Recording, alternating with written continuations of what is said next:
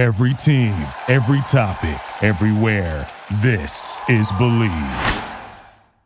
This is the Believe in Bears podcast on the Believe Podcast Network. What is up, Believers, and what is up, Bear Down Nation? I am Cameron Lee. I am Joey Christopoulos, and today's episode is brought to you by BetOnline.ag. The NFL season, it's in full swing, and you might not be at the game this year, but you can still be in on all the action at BetOnline. Bears are 6-point underdogs now. What are you going to do about it, Bears fans? If you're going to do something about it, head to BetOnline for game spreads, totals, team player, and coaching props.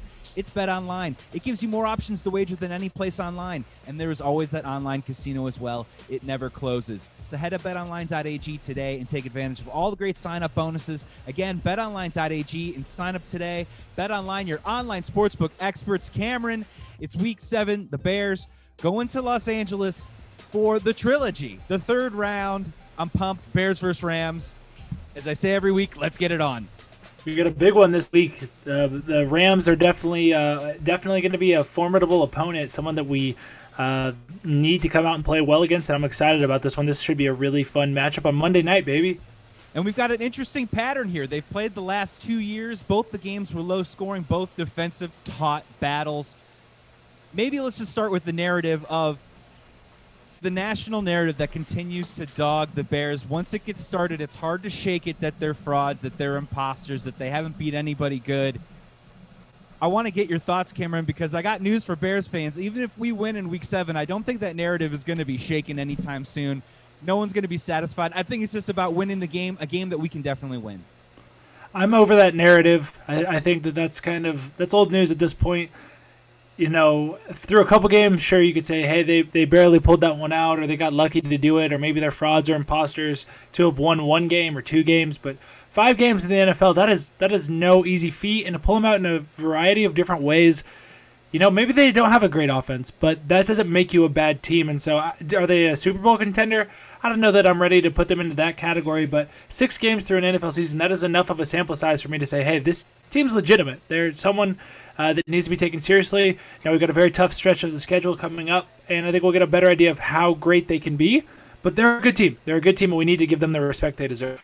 Before we get to Cam's keys for Bears victory in week 7, let's head a little news and notes and go into Cam's highlights from the Bears win last week against the Panthers, 23-16. We got a chance to look at the film. A couple things stuck out. We want to hit it, but at first, let's hit some news and notes. The Buffalo Bills guard, Quinton Spain, is on the street, 29 years old, signed to a $15 million guaranteed contract last offseason. Now all of a sudden is a free agent. We got Cordarrelle Patterson sending recruitment tweets and Quinton Spain liking them. Just talk about the player first and whether he'd be a fit with the Bears, and should we go after him? Mr. Undrafted, Quinton Spain. I mean, the guy he's a veteran. He's a proven player in the NFL.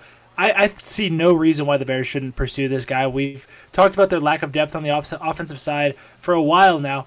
Yeah, there's definitely no reason that they shouldn't maybe seek to fill that spot that James Daniels has left, that void. Spain has been someone that, you know, he's not a superstar. He's not an elite level player, but he's been a starter. He started 48 games for the Titans, I believe. And, I mean, this is someone that needs to be playing, and the Bears have a huge hole to fill at that left guard spot. We've seen Alex Bars take his chance on it. Rashad Coward take a stab at it, and like, let's be frank, like, things have not gone great. It has not looked good since the James Daniels injury. And I think if this team is going to prove that they are able to get over that hump, to be this team on the offensive side of the ball that they need to be, to step up into that next level of the conversation about, hey, are they frauds? No. Are they Super Bowl contenders? Maybe. But it's definitely going to come down to a lot of their ability to, I guess, pick things up on the offensive side of the ball. Quinton Spain is definitely a viable option and someone that the Bears should pursue. I completely agree. Teams that think that they can make some noise in the playoffs, let alone go to a Super Bowl, make these midseason type moves. And a great way to look at it is the Bears just need depth. They need talent in that room. And let's walk the Bears fans through the evidence of what we just saw in this last Bears-Panthers game. Cameron, I'm dying to hear what you see on the tape, because in the first half, through the first 3 quarters, honestly, I see Rashad Coward and I see Charles Leno having a really tough time. I mean, whiffing on blocks, getting trucked, getting pushed back. That line of scrimmage wall that at the very least you can give Nick Foles 1.5 seconds to throw the football. That's getting pushed back 1 or 2 yards. What did you see? Because it looked pretty ugly out there to me. Yeah, the offensive line struggles have really, really persisted throughout the season. I thought that they were going to be, we saw some evidence early on in the season that maybe they were going to be able to get things on track. But I think partially, obviously, the move to put Rashad Coward in the game, he did not seem to be up on par with this whole group. But I mean, collectively, they did not look good. They were getting beat across line of scrimmage, all across the whole front. Didn't look good in pass protection. Didn't look good in the run game. Cody Whitehair was the only player with a favorable grade according to PFF in the run game, and Bobby Massey was the only player with a favorable grade. The rest of the group, quite frankly, played really poorly. Guys getting beat. It was just it was a really bad game against a team that they should have been. There was no reason that they would really kind of play that poorly. Against maybe the Colts or the Buccaneers, maybe we'll give you a pass. But that was not a team that they should have performed so poorly. So I do have major concerns right now. We talked all last week about how this was an opportunity for the Bears' offensive line to control that line of scrimmage and a Panthers defense that had been giving up on paper a ton of rushing yards to opponents, and it just didn't really happen. I do want to ask you, I felt like around the 4:40 area there, like in the third quarter, I did notice that they were able to put together a couple of solid plays where they actually did get pushed. David Montgomery was able to get 6, 7, 8 yards. It started to resemble a little bit more like something that could be a consistent thing moving forward. For you, is that much ado and nothing, just some plays? I mean, you got to make a couple good plays during a game, or could that possibly be maybe Rashad Coward getting his legs under him a little bit and maybe moving forward? Maybe they have a little bit more of a continuity going forward. It was weird because that was something that I noticed, like, actually live. A lot of the times you have to go back and watch the All-22 to, like, notice some of the tendencies and see these sort of things happen.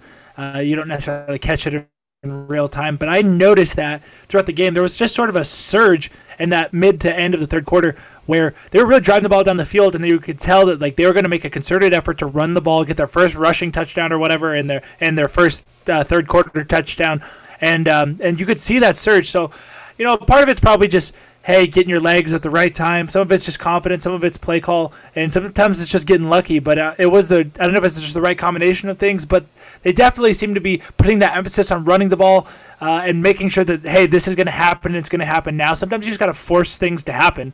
And I don't know if that was necessarily intentional, but you could see that. I noticed that a lot from Shad Coward on those plays, that he was not only finishing but driving, getting up and like celebrating. You noticed when they finally got in the end zone, he was like the one dancing. He did like a Super Saiyan move in the end zone, and like that's what we need to see. So yeah, I mean we can tear him apart and say, hey, he didn't play very well, and he didn't do this, and he didn't do that. But ultimately on this one particular drive in this series, he looked very good. So I don't know what that means, how to grade that out in its entirety. I mean, ultimately the PFF grades were very poor. I mean, let's be frank about it, but some good stuff to take away from it, I guess. So take it as you will. It's a little bit of credit where credit's due, and it's breadcrumbs of perhaps could this be something that they could build on moving forward. I don't think either of us are hanging our hat on that one right now. It kind of sort of feels like that game where a baseball team's down 9-0 and you score 3 or 4 runs in the 9th inning. And it's that concept of at least finishing the game, feeling good, and can that transfer over to the next game? Really hard to tell in those type of situations, but something that at the very least you like to see. Pivoting over, also the other Cam highlight I wanted to present to you was Robert Quinn against the Panthers in this game. I thought he had a fantastic. Now, people talk about impact plays. I'm looking at him, and I'm seeing plays that he's impacting of consequence that go in the right direction for the Bears defense.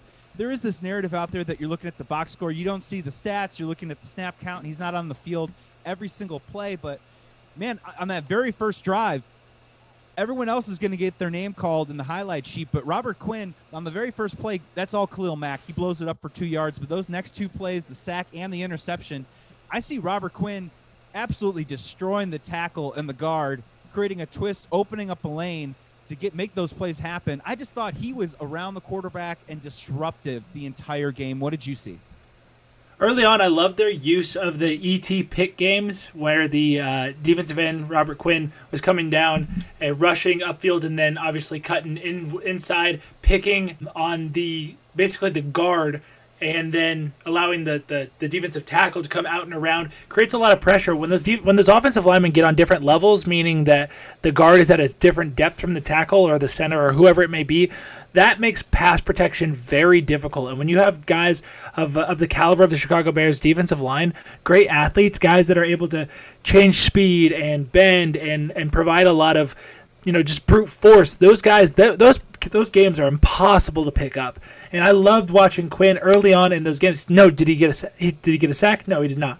But the use of the ET pick game early on, it just created those different levels that are very hard to block on, because offensive lines need to be a wall and they need to be like a big cohesive unit. And when they're not, that's very difficult. So I loved what we saw early on from Quinn. And you're right, he makes a big impact in a lot of ways. It may not always be the sack, but his ability to get other guys to the quarterback, to make the quarterback step up in the pocket, to make him flustered, change his throwing angle, to change his timing. Here's the way you got to look at this thing. Chris Bosh was a phenomenal Toronto Raptor. He joins the Miami Heat. Those numbers, they're not the same. You're thinking, is Chris Bosh bad? No, Chris Bosh is not any worse. In fact, he's probably just... But he is now the number 3 guy on an incredible pass rush group.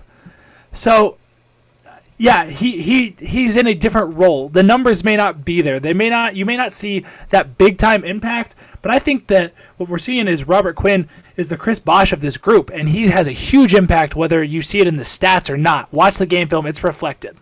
And I absolutely loved, how Chuck Pagano dialed it up. I have a 3rd and 7 here in the first quarter where they lined up Mack and Quinn on the same side, completely wreaked havoc. Teddy Bridgewater had to scamper out. He has athleticism. He was able to slip away from, I think we could have had maybe 3 or 4 sacks in that game. Moving forward in the second quarter, another 3rd and 4. Quinn wins again, sets up another sack. 3rd and 2 later on, left in the quarter, he frees up Roquan so he can come in and make a play. And I'm just seeing these things on the field where we've been talking to some guys in the Rams. They have Leonard Floyd now. And I think Bears fans, I just triggered Bears fans right now, just saying the words Leonard Floyd. And we were looking for that type of production or impact plays. I just think Robert Quinn, the signing of him so far has been a complete success and a complete upgrade over Leonard Floyd. It absolutely has been. And the funny thing is, when you look at Leonard Floyd, we were talking about this before, Leonard Floyd was an all-bus team, meaning he was the type of guy that you wanted to be getting off the bus when the other team saw them, like, oh, God, we got to face that guy. Leonard Floyd, just for whatever reason, never had the full production. And what we see from Quinn is just the long athleticism. He's got that great motor and the ability to change direction. I love watching that up and under move. We talk about those pick games. I love seeing creative rushing two Mack and Quinn on the same side of the line. That's the stuff we need to see, because that's the stuff that's hard to block. That's the kind of stuff that creates this havoc. When you have 3 players that rush at the level that we're talking about of Mack, Quinn, and Hicks, what you're doing is you're putting strain and stress on defenses or on offensive lines.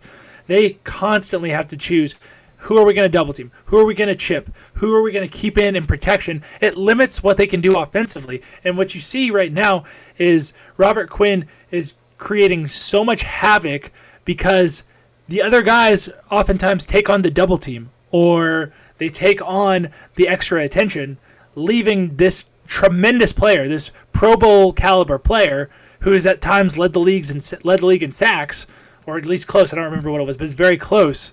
That guy is just, running free or freeing up a Roquan Smith, like you mentioned, or whoever it may be. It's just awesome to see that sort of creativity and the role that he can play without necessarily getting the sack itself. Now for Cam's final highlight of the game. This is something that I wanted to ask you because as someone that didn't play the game, I'm looking at it and I'm thinking one thing, but it could possibly be something else. We're talking about the offensive line. They had a tough game. Where were the explosive plays? Well, they couldn't really have it because the pocket was collapsing on Nick Foles and they couldn't get the running game going. So what do you do when that doesn't happen? The easy, obvious answer is slip screens, misdirection. They were running Anthony Miller a lot in motion, couldn't really get anything in that area. But in the fourth quarter on a 2nd down and 10 with about 6:16 left, they decided to go for a slip screen. They completed it to Montgomery, and to me, in my eyes, I thought they had it set up perfectly with three blockers ready to just road grade like all the way down the field, and it just didn't really work out. The linebacker got to Montgomery. It sort of felt like maybe Montgomery didn't wait long enough, even though he had people in pursuit. What did you see on that particular play? Is that an execution thing? Is that Montgomery's lack of patience?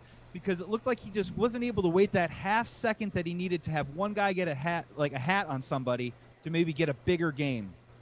Slip screens are difficult. I mean, any screen's difficult because it comes down to two main things. The first thing is timing, and the second thing is execution of assignment. And what I mean by that is not just knowing how to block, but where to block. And so there's a couple things that we need to point out on that particular slip screen. First of all, there was blown assignment on the left side. I believe it was at the left guard position. Again, Coward not blocking a guy came free. Obviously that ball's supposed to get out quick. The timing wasn't really thrown off by it, but it is something that can be dangerous. And when you're setting up that screen, normally it's a 1, 2, and then let that man through. They had a defensive tackle that came completely untouched, and that can be hazardous down down in that situation. The next thing that I noticed that I think was a mental miscue, if you will, was on the part of the right guard, Germain Ifedi. When they're running that slip screen out to the right, what they want to do is they want to get 1, 2, 3 guys out. What they're doing is the right tackle has number 1. That's the widest man to the field. Typically, that's a corner or someone. Number 2 is right guard man. That should be Ifedi, and he should be looking at coming from the field. And then lastly would be the guard, Whitehair, and he's looking at an inside linebacker. Well, what you notice on that play is that I don't know if they got their count wrong or if it was just mistimed or whatever it may be, but what you notice is that Ifedi is running to the right spot, but then second guesses himself and looks inside, leaving one man completely to come free. So they basically put 2 guys on Cody Whitehair's inside linebacker, and that outside linebacker comes completely free. So it's a little thing. It's the little things though, and having your count right, having the right timing. I mean, yes, you can beat up on David Montgomery for maybe, hey, if you slow that down just a little bit, you're able to get in there and sort. What you notice is that you see the hesitation in Ifedi's steps as he gets to that point of attack. That hesitation to me says that he's not sure where he's going. And when you see him turn back in left and someone's coming in from the right, to me that's completely just him not knowing where to go. You got my football nerd blood boiling. That was excellent breakdown. We're talking about the limitations in the offense, and they are who they are. But when they dial up plays like this, those are supposed to be game-breaking, field-flipping plays, and it's the details and the confidence that we're still working on as a Bears offense that can really just alleviate some of this pressure of got to get the run game going. Where are the explosive plays? I mean, that's a play call right there that should have come up for a big game. I just wanted to hear your perspective on it. I think you nailed it perfectly that the details moving forward is really going to be as big of an issue as it is finding who's going to be explosive in the passing game. Or, when's David Montgomery going to break off a big run? I think we're still at the point of looking at those little details and trying to make that work. Cameron, it's time. It's time for Cam's keys. Keys to a victory in Week 7 against the Rams. I'm dying to hear, what is your first key to a Bears victory? I want to see this Bears offensive line prove themselves in their ability. I'm not going to come out and say, hey, run the ball. I'm tired of it. I'm over it. I'm not going to throw that out as a key anymore. What I'm going to suggest is that they protect Foles well enough to take shots down the field. Obviously, Aaron Donald is like we said on yesterday's pod, maybe the only real defensive lineman that we get to discuss in the same caliber as Khalil Mack. How can we keep Nick Foles upright? How can we give ourselves time to throw the ball down the field, to take chances, to take shots, and to execute on some of those downfield throws? Because we've mentioned time and time again that this Bears offense dinks and dunks and, might score 21 points, might score 24 points. Like that's a big day for them. How are we going to make those pop plays? And I think it all starts with the ability to protect Nick Foles and keep him upright. That's a great call. I mean, we've just been waiting. Didn't even get a chance to see a lot of shots down the field at all in the Panthers game. You want to make the defense respect you. You want to try and not have the field shrink on you so you can be able to at least make some decisions in the underneath passing game. So my counter question to you would be, who do you think could come up with that pop play? Do you think that can be an Allen Robinson, or are you looking at a guy like Darnell Mooney, a great look with a single high safety and his speed? Maybe he's the guy that you're looking at in that situation. I think it's Darnell Mooney, and I think what we'll see this week is Allen Robinson is going to have his hands full. Jalen Ramsey last season in this matchup, was just an absolute nightmare for Allen Robinson. I believe it was 6 targets for 15 yards or something. Jalen Ramsey is going to be a full a nightmare for Allen Robinson, and so who's going to step up in his place? Who's going to be the next guy up? This Rams secondary, they're pretty tough. They're a tough group. I think that it's going to be Darnell Mooney's opportunity to make that big downfield play, and see that speed on display, and see those big pop plays, if you will, because I think that it's time for him, and I think that he will get the opportunity to display that. I wanted to go explosive plays as one of my keys so badly. I'm right on the same page with you. But somehow I just couldn't bring my little heart to put it on the map, and I'm hoping that my first key can work in tandem with what you're saying. But I'm going meat and potatoes on this one. My key is just called do what we do, but do it better. The Rams defense, as you mentioned, they take away the big play, the explosive plays. That's not something that the Bears do. They do give up 135 rushing yards a game. I'm not saying commit to the run, but it is possible against this Rams defense. And do what we do, but do it better. Check out these stats. The Rams, they give up the 8th most receptions to tight ends this season. They've given up the 5th most receiving yards to running backs. Our running game is mostly a short passing game now.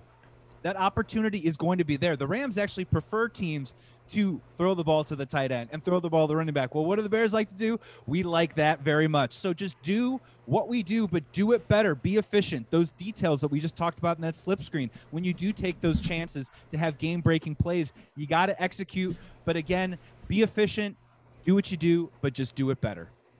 I like that. I think that you make some really good points about maybe the weaknesses in that Rams defense. And it would be a great time to see more David Montgomery out of the backfield, maybe some Cordero Patterson out of the backfield, get the ball back in the hands of Jimmy Graham, and maybe we could see some more Cole Kmet, because last week was nice. We should do that more often.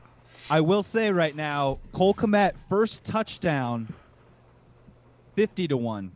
Cole Kmet touchdown in the game, 9-1, plus 900, and I'm right there with you. I think this is something where if you're someone that wants to go to betonline.ag and put a pretty penny down, this is a perfect opportunity, in my opinion, to get ahead of the curve on something. We saw it last week. Granted, he only had 2 catches, but he was targeted in the red zone. I think it's something that it's at the time and point in the season when a rookie tight end can begin to contribute. And I'm with you. I think that he could possibly be featured a little bit more in this game, and we're both in agreement. Demetrius Harris, just take a back seat, man. Watching the tape didn't make me feel any better about you. I mean, that drop on the one perfectly designed play where he was wide open for at least 15 yards, I just can't get out of my head. It's the new Khalil Mack drops an interception. Cole Kmet in this game, I think we can maybe see him and perhaps see him in the red zone. It's time we see him we see Harris phased out and more Cole Kmet phased in. There's no reason to not do it. We've seen that he can catch the ball. Let's give the kid a shot. He needs more opportunities. Cam, what's your second key to a victory in Week 7? I say that the Bears got to come out and they got to contain the Rams' rushing attack. We know that they've got the 3-headed monster. We know that they've got some depth at the running back position. They want to come out and run the ball. Let's put this game on the shoulders of Jared Goff. Jared Goff is someone that I believe that the Bears can get to. So let's contain the rushing attack and put it in the hands of Jared Goff and say, hey, you beat us. Throw the ball and beat our defense. Out of the 3 running backs on the Rams right now, Malcolm Brown, Cam Akers, Darrell Henderson, I'm personally most terrified of Darrell Henderson. The dude runs hard. We have had in the past, not this last week, some issues with tackling on that first, second level in our run gaps, guys being able to get a couple extra yards, guys actually being able to get outside at times too as well. Which of those running backs kind of scares you the most? Because this is what the Rams have done the last 2 games. I mean, they've run the football on the Bears. Literally last year, Goff only threw the ball 18 times, and they just handed the ball off over and over and over again to score 19 points and win. Which of those running backs would you key in on? I think that Darrell Henderson's the best runner, and so it's easy to say that one. But Cam Akers out of the backfield as a receiver, as a receiving back, is somewhat of a scary idea to us. You know, we've seen at times this season where there were struggles covering the speed out of the backfield. We've had trouble with our linebackers in the pass game on those short running back throws. So that's someone that definitely you need to keep your eye on. Is it Roquan Smith? Is it Danny Trevathan? Those are just little things to key in on, and I think that I don't think it'll be an issue, but it's something that could persist and could be something that should scare Bears fans a little bit. Yeah, the matchup that I'm kind of looking at is the Bears. We've been talking about it now. They're one of the best teams on third down.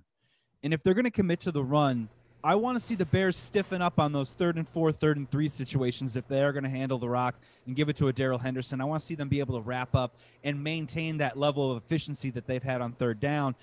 My second key, you were talking about Jared Goff. I'm just going with Goff off on this one. And Cooper Kupp, Robert Woods, Tyler Higbee, they've got some weapons. Reynolds burned us last year when we lost against them in LA.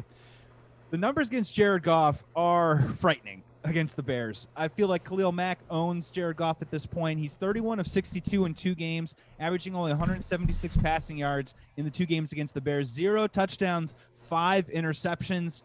This just sort of seems like Jared Goff, I like him. He's on my fantasy team, don't get me wrong, but the above-average quarterback that when he plays an elite defense hits a ceiling, and he can have himself a really bad game very quickly. And I do want to make sure that we contain that early. I don't want him to get confidence. I don't want to see their play action. I don't want to see him outside of the pocket breaking down in defense and finding guys open on 3rd and 8. I think we also need to bottle that up too as well. We're talking in tandem here. I mean, really, this Rams offense is more explosive than ours, and it's really just going to be a matter about maintaining the discipline and the hard-hitting ways the Bears have been able to build momentum over the last couple of games. Yeah, you said it, so I just want to go ahead and I guess I'll just lean into it because you basically teed me up for it. I think that the Bears what they need to do, and I guess it's my third key, is they have to continue to force turnovers. What is it is the best offense is a great defense, especially when we're talking about the Chicago Bears. And I think that that's really their best way to create points sometimes is to come out and play great defense and to create opportunities for this offense to score. You mentioned it, 5 turnovers, 5 interceptions in 2 games. Just abysmal, just absolutely terrible performances from Jared Goff. You know, this group we talk about it every week, can get after the quarterback, can create opportunities for turnovers, and I think that if they're able to do that again this week, you know, this is going to be an ugly one. The scores are always ugly. We're talking about the Bears. So if they're able to come out, create turnovers, score points on defense, that's what I think is probably the most important thing, because I don't think that that our offense is going to come out and blow them away by any means. Putting points on the board on the defensive side of the ball, taking the ball out of the hands of Jared Goff, man, I think that's the best way to get things done. So get after the quarterback, force turnovers, and play real Bears defense, if you will. Even give us another short field. I'll take a field goal in this game. Honestly, if you give us a short field, we can get some points on the board. Bears to score a defensive tutty in this game, plus 350. Just throwing that one out there too as well. My third key is I'm just going to call it team effort. And team effort, you know, it sounds like a cliche, but I really think in terms of this offensive line, I think we're going to see a lot of heavy sets. I think we're going to have to see some misdirection. I think we're going to have to see tight ends chipping and pulling and trying to help out on this offensive line. And I just think that if we can, and that's the thing when they talk about offensive lines, and maybe I'm wrong, but it's not necessarily about having a stud at every single position. There's actually been some teams that have gone to Super Bowls without a Pro Bowler on the offensive line, but it's that team effort, it's that continuity, it's playing on the string, right? Where if we can do that and maybe be the sum of our parts, I think it could give us a chance to win. And like you said, with that defense, my favorite part about having Khalil Mack is he does have a couple mantles on the wall right now. One of them is Kirk Cousins, and the other one is Jared Goff. I would like to see that continue. I portend a very low-scoring game in this one. So on the offensive side of the ball, I think it's just going to have to be a team effort on all fronts to help these guys out. If someone's having a hard time against Aaron Donald right away, you got to recognize that and maybe for a drive or two really dedicate the time to just getting him off of Nick Foles for a little bit, just give us some air. And that's why I think it's going to be so low-scoring. I think it's going to be low-scoring because that's the way the Bears win games. It's the only way, baby. The only way we know how to fly. The only way we know. Cameron, it's time.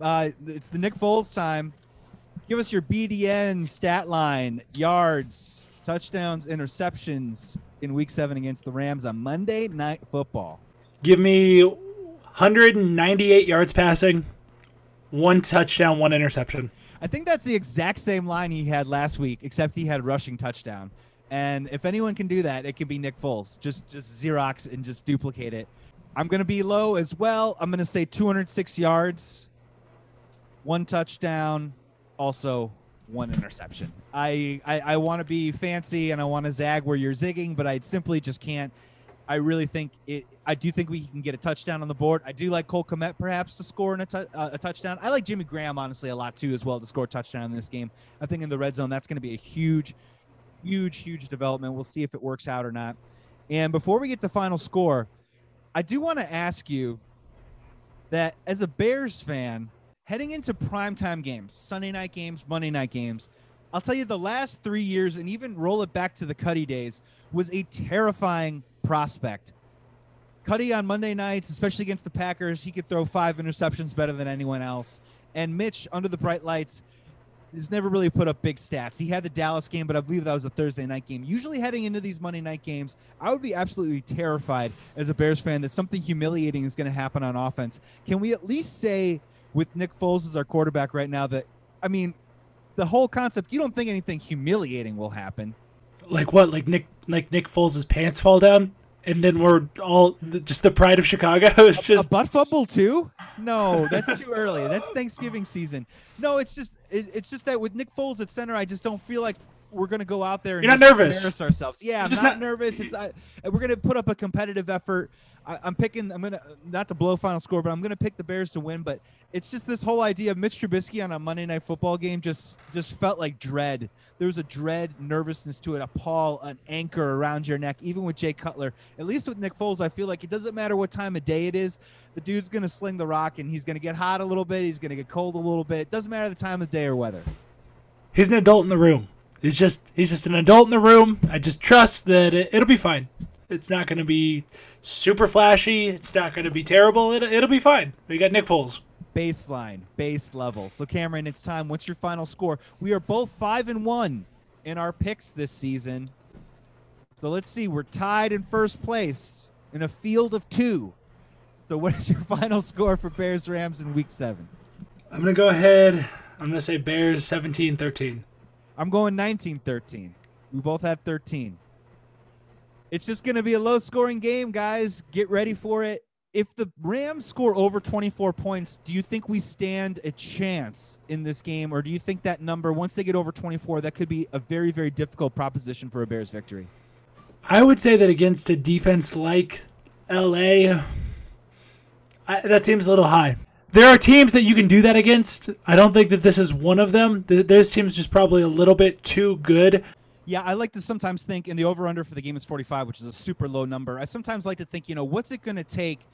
Not just what I would like to see. I want to see the Bears score 27, 30 points every game, but game to game, I'm like, well, what is it going to take, and what is the area point total where I think if it gets to that number, it's going to be very daunting for the Bears to win. And because I like the Bears defense so much, I just feel like Khalil Mack and this Bears defense has the Rams number.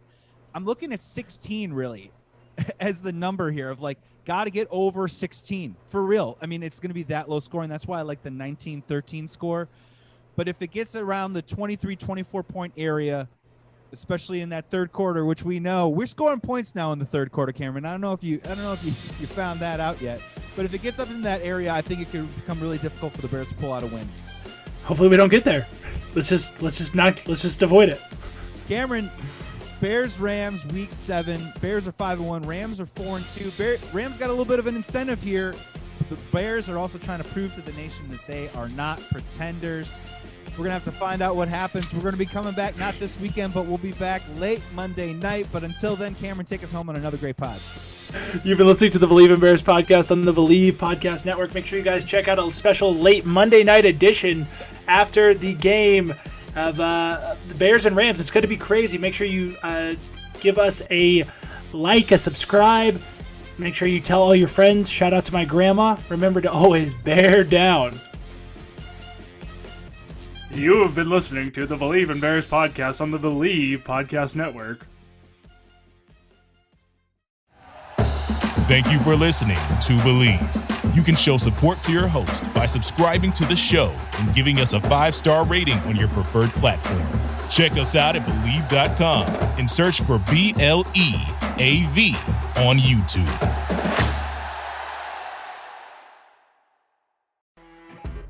You know when you're listening to a true crime story that has an unbelievable plot twist that makes you stop in your tracks? That's what our podcast, People Are the Worst, brings you with each episode. I'm Rachel. And I'm Rebecca. We're identical twins who love true crime cases that make you say, didn't see that coming, and we hate the people responsible for them.